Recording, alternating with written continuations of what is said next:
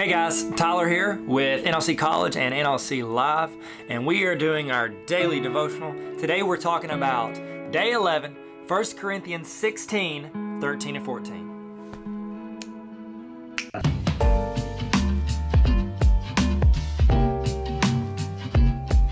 First way we're going to read this is the NIV version, New International Version. It says, "Do everything in love.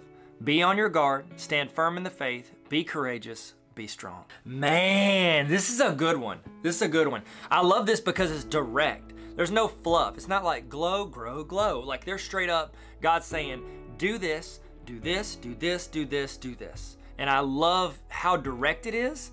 And I love how it's a clear command. And there's a clear, am I doing something in love? Am I making this decision in love? Am I giving constructive criticism in love? Am I giving all of my intentions under that baseline of love? Remember, when you're reading these verses, if you want, pause this and write this down for yourself. Figure out these things for yourself and then come back and we can join together. There are 5 things we're looking for here. Is there a command to obey? Is there a sin to avoid? Is there a promise from God? And then also, are you learning something new or is there an application? There were 2 of those that really jumped out to me that I want to talk about with you guys. There's the command to obey and then there's the application. Texas Longhorns. I'm just kidding. I'm sorry. I didn't mean to bring them into this. Everything is separated with a comma except for do everything in love. So it says, be on your guard, stand firm in the faith, be courageous, be strong. All 4 of those are separated by commas or semicolons in the NIV version. The one thing that is its own declarative sentence is do everything in love. And the way I initially took that was, I'm gonna do all these other 4 things. I'm gonna be courageous. I'm gonna stand strong in faith. I'm gonna do all 4 of those things. But the thing that caps off all of those is I'm gonna do all those things with love. I'm gonna be courageous with love. I'm gonna stand firm in the faith with love. I'm gonna be on my guard and be strong with love. Like it's the underlier for everything. Whenever we are approached with a situation or something we need to speak with someone about, or we're trying to pour into someone, I think that intention has to be pure. It has to be in love. And I think that's what God's trying to tell us here.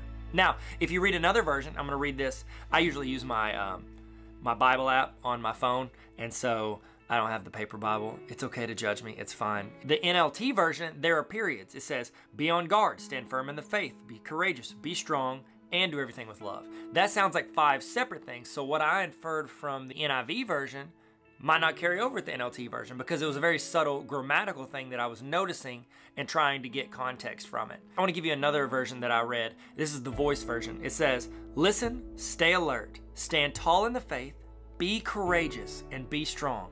Let love prevail in your life, your words, and your actions. I love that last line. In your life, how you are, in your head, in this space that only you own. In your words, what you speak, how you pour into people, how you correct people, how you converse with people.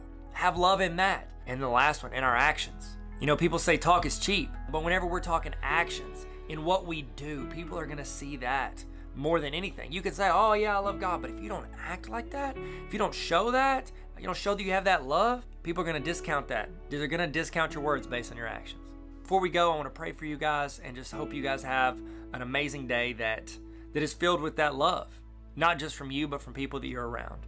And I think the more you show it, the more you're going to see in others around you. God, we love you. We thank you for this day. We thank you for the opportunity that we get to join together over your word and learn from it. Learn something new from verses we may or may not have read before, God. And I pray that we would make those practical applications in our life to help transform what we're doing and the people we're around through the power you give us. We love you, and it's in Jesus' name. Amen.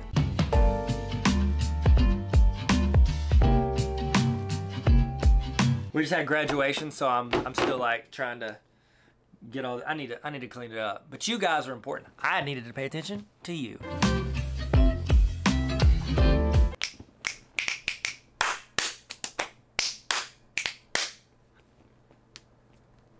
Okay, I'm done.